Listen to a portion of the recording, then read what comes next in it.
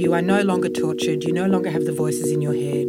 You no longer need to worry about food and weight and shape all the time. You just eat, your body's needs are met, and you go live your life, right? Mm-hmm. And you build a beautiful life.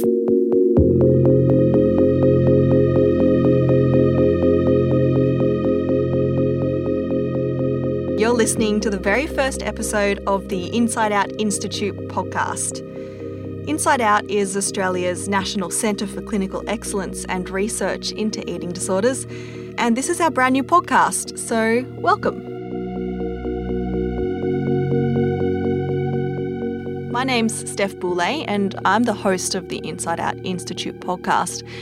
We want this podcast to be a space for us to talk about all things eating disorders, like the latest treatment, research and innovation, finding the road to recovery, and the journey for loved ones and family. But for our very first episode, we'll be talking about recovery, not a small topic. We're talking about things like, what is recovery? How do we define it? Is a full recovery even possible? And importantly, how do you find your identity and find out who you are in and through the recovery process? Our guest is Dr. Sarah Maguire, the director of Inside Out and a very experienced psychologist. I think she's got 20 years experience in the field and she's done lots of research as well. But before we get to that discussion with Sarah, I'm going to share a little bit about my story. I'm a former journalist with the ABC and Triple J, and I now work at Inside Out doing communications. The plan is to start every one of these podcasts by telling someone's story, someone who has an experience and can give us an insight into having or living with someone with an eating disorder. But I thought that for this first episode, I could tell my story. I somehow managed to recover from anorexia, and hopefully by telling my story, telling what happened to me, I can help other people as well.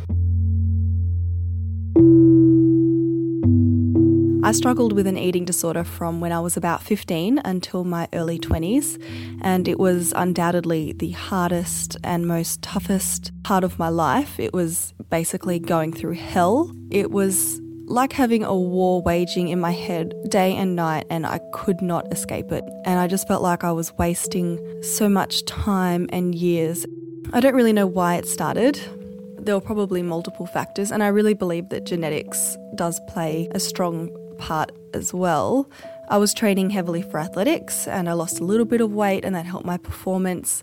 And then I must have hit a tipping point, and then it was a real battle. I just couldn't eat. I just kept on eating less and less, and the voices in my head were just demanding to eat less and less and exercise more and more, and I just became extremely sick and fixated. My brain was fixated and I was out of control. It was a really tough time for my parents, and I think it put their marriage under a lot of strain because they were just so helpless in the whole situation, watching me starve myself. And I remember at one point, after a particularly difficult lunch where I hadn't eaten enough and they were fighting with me to try to eat more, and I just ran out of the house in frustration and anger because I didn't know what else to do to handle these emotions after eating, and I just was like, I'm going for a run. And my father just ran down the street chasing me, and he just held me in his arms. I struggled with him a bit and tried to fight him, and he just held me so tight, and he just said, I'm not going to let you die. I'm not going to let you die. He just repeated it, and he cried, and I just crumbled in his arms, and he just fell to the floor in the middle of the street, and it was just a really tough time. I think when things were at their worst, I was at uni. I went away to uni, so I was at a country town, and I wasn't coming home for weekends because I knew that my parents wouldn't let me go back to uni. So I just didn't want them to see me and how emaciated I'd become and how much I was really struggling. So I stayed at uni until one point one of my housemates just basically staged an intervention, and she said, I can't sit here and let this happen. I'm not going to let this happen. And she drove me to the emergency department, and the emergency department looked me over and said, look, your vitals are fine, you seem fine, just go to your GP. And so the next day my housemate again took me to the GP, forced me to go. When I got to the GP, she took my heart rate, and I don't really remember. I think it was in the 30s. And she just said, "You're not going anywhere. You're not leaving this room." She called an ambulance, and the ambulance took me to the emergency department. And that night I was attached to a heart monitor. And every now and then my heart would get low and it would beep, and it would wake me up. And then a nurse or someone would rush over and just check on me and see how I was. And it was very terrifying. I overheard them at the nurses' station saying, "What do we do if it gets any lower?" And there was just silence. They didn't know what to do. The next morning, I was airlifted back to Sydney, and I was taken to a mental health hospital where I stayed for many weeks. The refeeding was really hard because my body wasn't used to having any food, and suddenly I was eating 6 to 7 meals a day.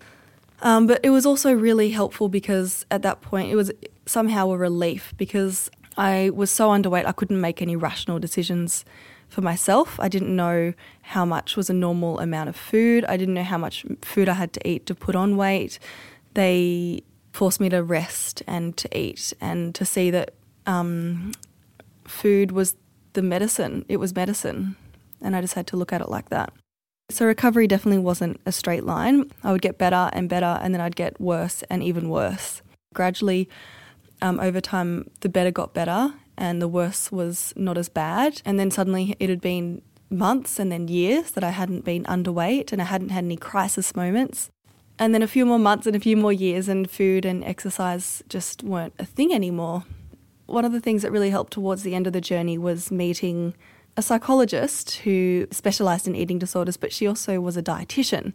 And so during our appointments, we'd flick between head stuff and food stuff and head stuff and food stuff, and I found that really helpful. So that's a little bit of my journey. But along the way, I always hated it. I was very determined not to be sick and not to let it take over my life. You're listening to the Inside Out Institute podcast, rethinking eating disorders from the inside out. So our guest today is Dr. Sarah Maguire, and she'll be a regular guest on this podcast. Sarah is the director of Inside Out, as I mentioned earlier, and she's a psychologist with some 20 years' experience, a researcher into the field of eating disorders, and she's an all-round good egg. So Sarah, for me, one of the things when I was on getting better, on the up, was what is recovery, and at what point are you healthy and fine and it's all over? And along the journey, a lot of clinicians and other people that I came across said to me, you know, this is something that you'll always have, something that you'll manage for life. And at the time, that was just the last thing you want to hear. You're in a really terrible space, and they're saying you'll always have a piece of that trailing you in your life like a shadow. It's a haunting idea. And I think sometimes when, you know, in a really stressful environment, might still have some thoughts. And so for me, I defined recovery as being able to, you know, maybe have those thoughts sometimes, but not act on it. So maintaining a healthy weight and not doing any of the behaviours. And I kind of came to a place where that was recovery for me. So what is recovery? Like, do you have to be BMI 18.5 plus? Do you have to be no thoughts at all, zero thoughts? Okay, well, the first thing I want to say in response to what you said is that I'm really sorry that at that point in your journey that you were trying to find your way out of it, that a number of health professionals and doctors and others, but particularly people from my walks of life, you know, from the health professional side of things, said to you that you will always have it and it will always shadow you and underlie things.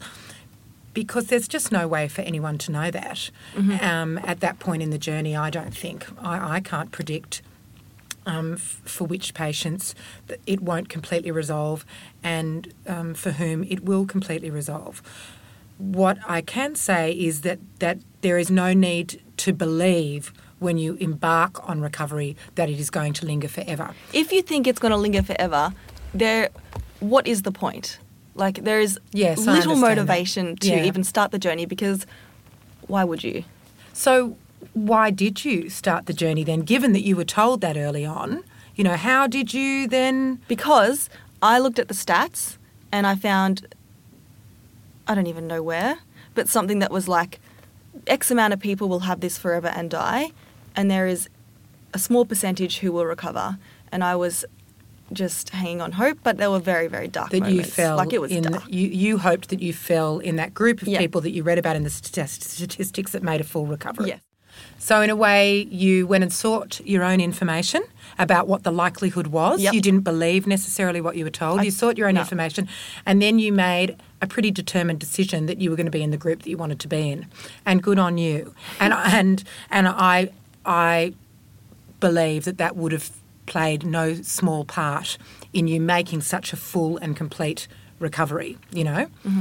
And, you know, I know you quite well now, and of course you never know a person's innermost thoughts and goings on unless they want you to, but I feel your recovery, you know, and I know it's quite a long way. Yeah. I know it's a long way. It's many years away now, but I think you and I have both had conversations where you can sort of feel, you know, sometimes when people aren't there yet or want to be there but haven't quite made it. And, you know, I know you worked really hard and that feeling certainly doesn't linger with you. But okay, let me answer your question.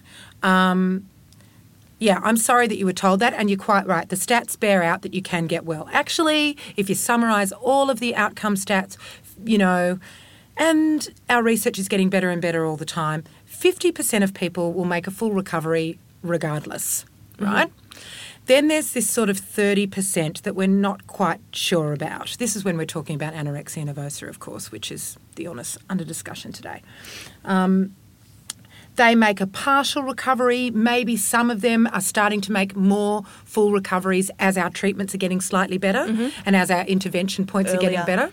Well, because what you've got to realise is by the time a paper's published, that research has probably taken place best of 10 years ago, especially if you're talking about long-term outcome from the onset of an illness, right? That's old treatment in old systems with people that are now longer no part of the system that you're reviewing and seeing how they did. So hopefully we're impacting on that 30% that were in the past sort of graded as some partial recovery. And then you've got 20% that will have a chronic course of illness and or die, you know, and obviously that's the worst outcome. But if you look at the statistics, there's an 80% chance that you're going to be on the other side. So I don't know why you were told that. And there's a 50% chance that you could be completely recovered. So the stats were on your side in that case. And when I'm starting out with people, when someone walks into my office for treatment, it doesn't really matter how unwell they are. It doesn't really matter how long they've been sick for. I'm talking about people who come into my office who I literally send them straight to the hospital and they don't come out for many months before we commence therapy. That doesn't impact whether or not I think they can get well or not.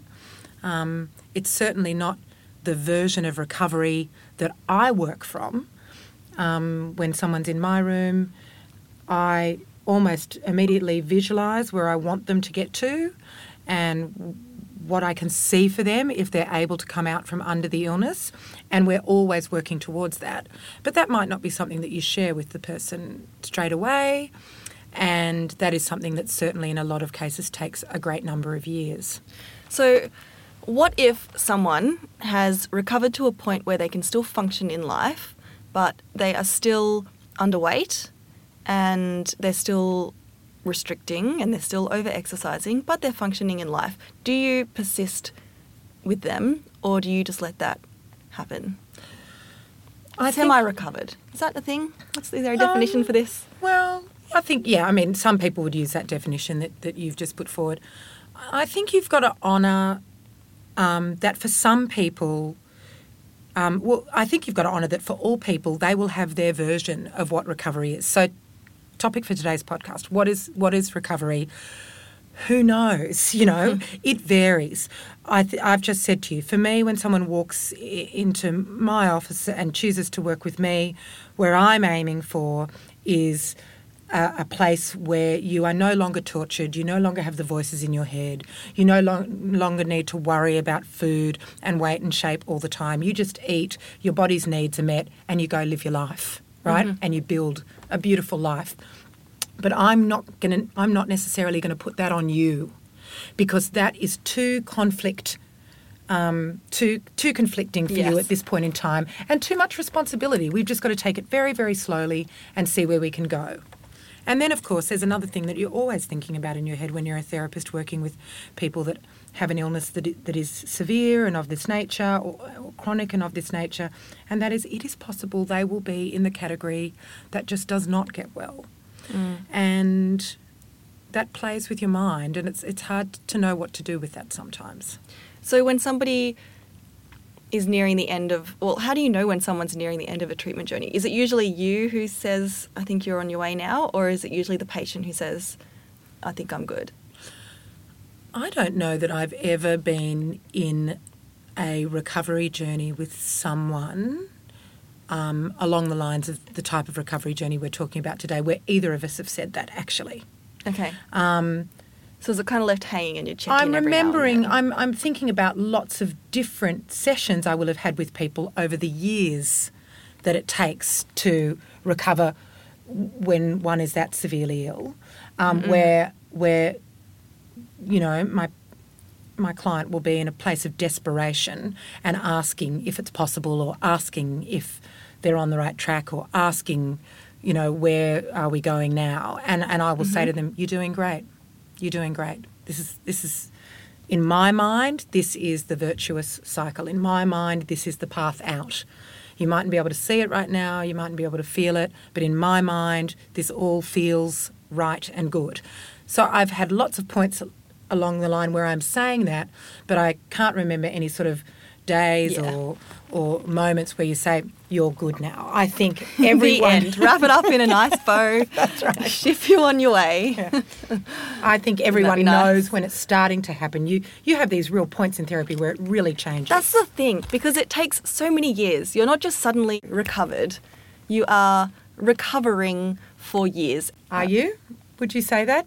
For you, the journey was that even when you were recovered, in inverted commas, there were years after where now looking back, you actually you kind of, you dip in and out a little bit, just a little bit in and out, because it's a really good coping mechanism. Like, it's so, I think that's one of the hardest things to get rid of, because it's like very effective in numbing, you know, any sort of extreme emotions. You can numb it immediately, and you just have to learn how to feel those feelings, and that takes a long time. I think that's what the tail end for me, those last couple of years, was learning that. To feel the feelings. Feeling the feelings. Yeah. And I had a really, really good psychologist, and I think she really just helped with that bit. Well, that resonates with my experience, that absolutely I would call one phase of therapy that is definitely not the first phase that you do with people. It's somewhere down the track is we've got to talk about feelings. Yeah.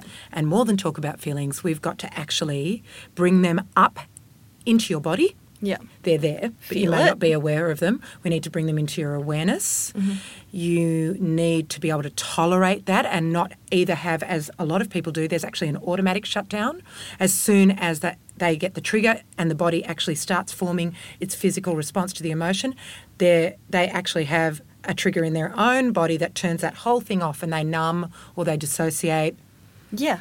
Or they turn straight to the behaviour without any form of awareness. Yeah, totally. You don't even know you're doing it. No, you don't know you're doing it. And then suddenly you feel you're not doing those behaviours, and you're feeling all this stuff, and you're just like, it's so overwhelming. It's overwhelming. It for so long. It's overwhelming. And especially for, you know, I don't know that our society does a particularly good job of teaching children what feelings are. You know? No. Yeah. And I think for our generation, our parents were very much, I don't know if this is a very, very big generalisation, but we're just like, I just want you to be happy. I just want you to be happy. And now I have a child, and I don't want him to just be happy. I want him to feel it all and live it all it all. Every emotion. You want him to be fearful at times. You want him to be angry at times. You want him to be guilty and shameful at times. You want him to be happy. You want him to be human. Joyful, because that is being human. And accept it. Yeah. And ride the wave. Yeah. And feel it, because that feeling is a wave, you know. It has a beginning, a middle and an end, and it rises up to a crescendo where it feels unbearable, and that's the point where all of us want relief. you know, and we either learn to create a mechanism in our brain and body where we cut that off and we don't feel it, like an eating disorder, alcohol, lots of other things that we can do, or we learn to, it'll have a beginning, a middle and an end. It will rise, but if I stay with that peak and I don't leave, I'm going to notice in minutes, maybe longer, hours, sometimes a day or two if it's a really big trigger, but I'm going to notice it coming down and it becomes bearable. And if you ride the wave leaves the body. So that is a big piece. So that I would say that that's a part of every single person's recovery journey without fail. You can't get well from any illness that you've used to numb emotions without doing the emotions piece. So tell me, what do you think recovery is? I still don't know. I think, as we've mentioned, it's probably different for everyone, but I think we really need to reassess our view and redefine it. I think we should redefine recovery because it will look different for everyone. I think as long as it's not a battle in your head, as long as you're not thinking about it, as long as you're not basing your decisions and your life on, you know, those sort of behaviours and you're free from it, I think that's a total recovery for you, is it? Yeah. Yeah. Because I used to think that it would be no thoughts about it at all, but I think sometimes, even now, if I'm under a lot of stress or, you know, there's massive triggers or something, I'll still have the thoughts, but I just will never act on it. And I think that everybody has their thing. Yeah. Their coping mechanisms. Everyone has their coping mechanisms. That's right. You must have them or you won't cope. And it's just about a balance between really healthy coping mechanisms. And, of course, everyone, you know, has one that isn't as healthy. Probably you lie down on the couch and you don't get up for a few hours, or you have a glass of wine, alcohol, or you, you know, have a little, you know, expression of your emotion that doesn't necessarily work for everyone else around you. You know, everyone's got ones, but you know, I suppose that question is, how much harm is it doing? How much harm is it? Is it destructive? Yeah. Yeah. While you were talking, I thought there might be something really important to say, which is that, you know, I love that you sort of struggled with this notion of recovery while you were trying to recover, and that you were questioning what health professionals were saying to you and what other people were saying to you, and that you just applied this sort of determination to making sure you were in the basket where you got the most out of it, you know? That you didn't, it sounds like you didn't want a half. No, that was my worst nightmare, yeah. Because, you see, I had, in my experience, seen people... I hadn't really seen a full recovered...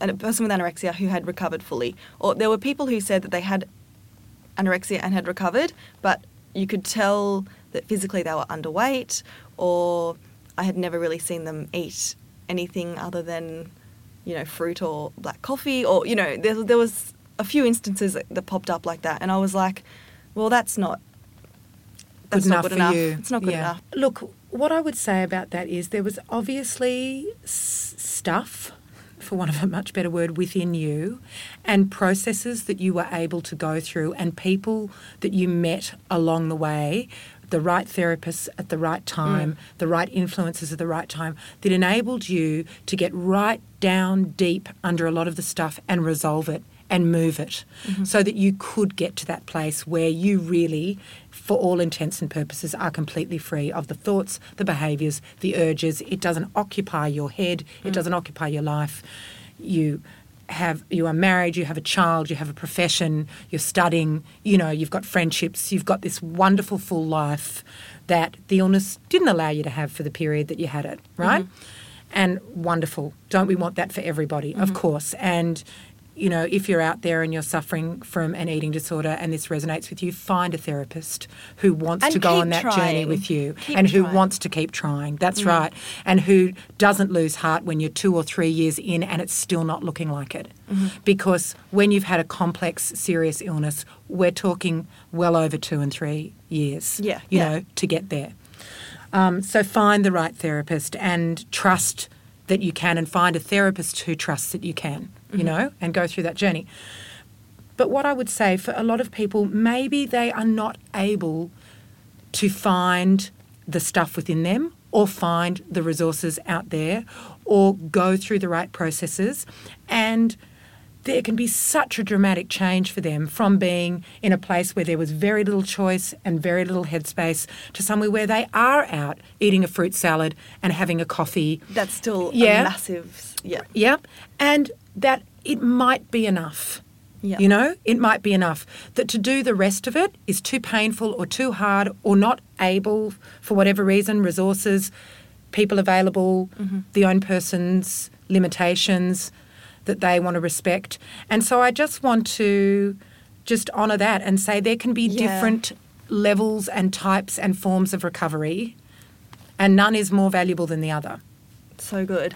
And what about when you have patients who have who don't have a memory of their life beforehand? So if they've started into an eating disorder at 12, 13, like I was, 16, 17, 18 when it really got bad. So I had years of adolescence where I just remember it being free and not thinking about food and just loving life and being happy. So I was always there is a better way. But what if you have someone who doesn't have that to reflect on and doesn't have that past where they're like, this is it, it doesn't get better than this? Yeah, well, that's a really good question. I think you said a little earlier in our conversation today that, it is a really, really good set of coping mechanisms. So when you were in those sort of earlier phases of recovery, if anything stressful or triggering came along, it was the first thing that came to mind, and you had to really fight to not engage with the behaviours. And I would say that's probably we could look at that from a couple of angles. We could look at it like it's a really good set of coping strategies. But the other thing that we know about anorexia nervosa is that it over time becomes part of your identity. Yes. So coming out from under it is not just about resisting the urge to cope that way, but it is about working out who you are without the illness. Yeah. And if you haven't had much of a self develop prior to the illness onsetting, then that can be a more challenging process.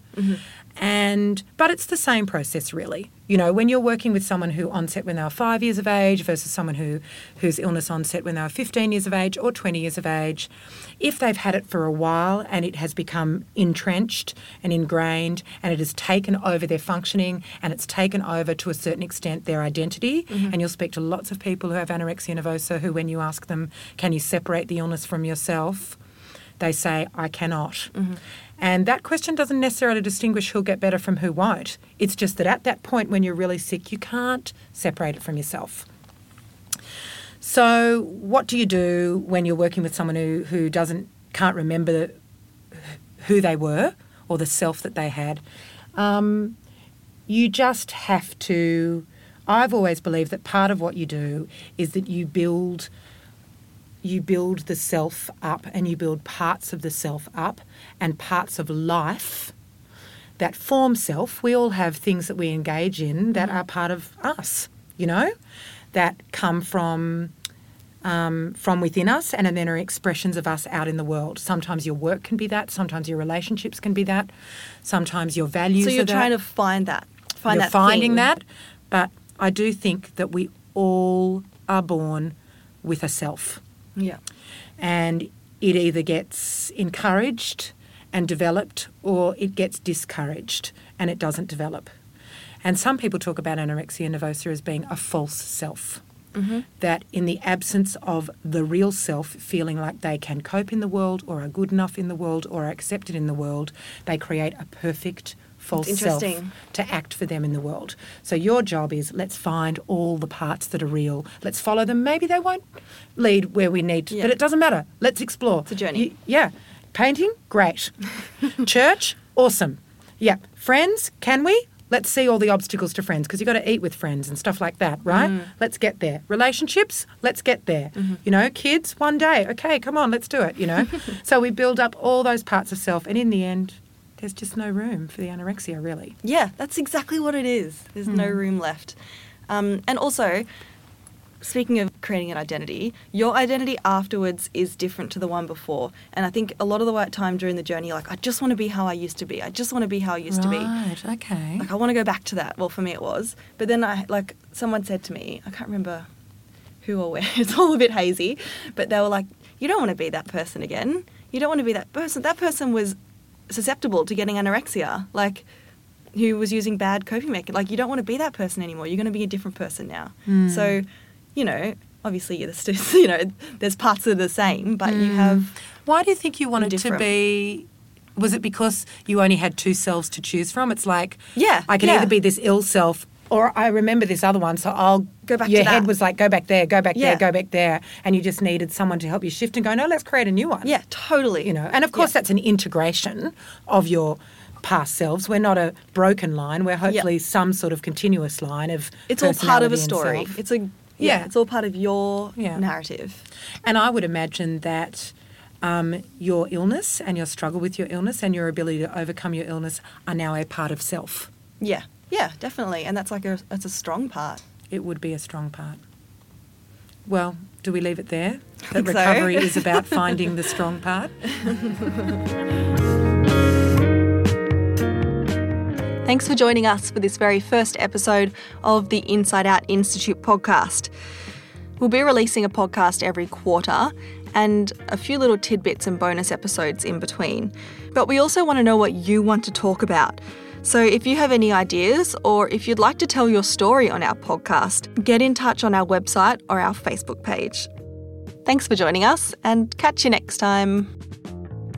If you or a loved one needs support, please head to our website or call the National Eating Disorders Helpline at Butterfly on 1800-ED-HOPE or 1800 33 46 73.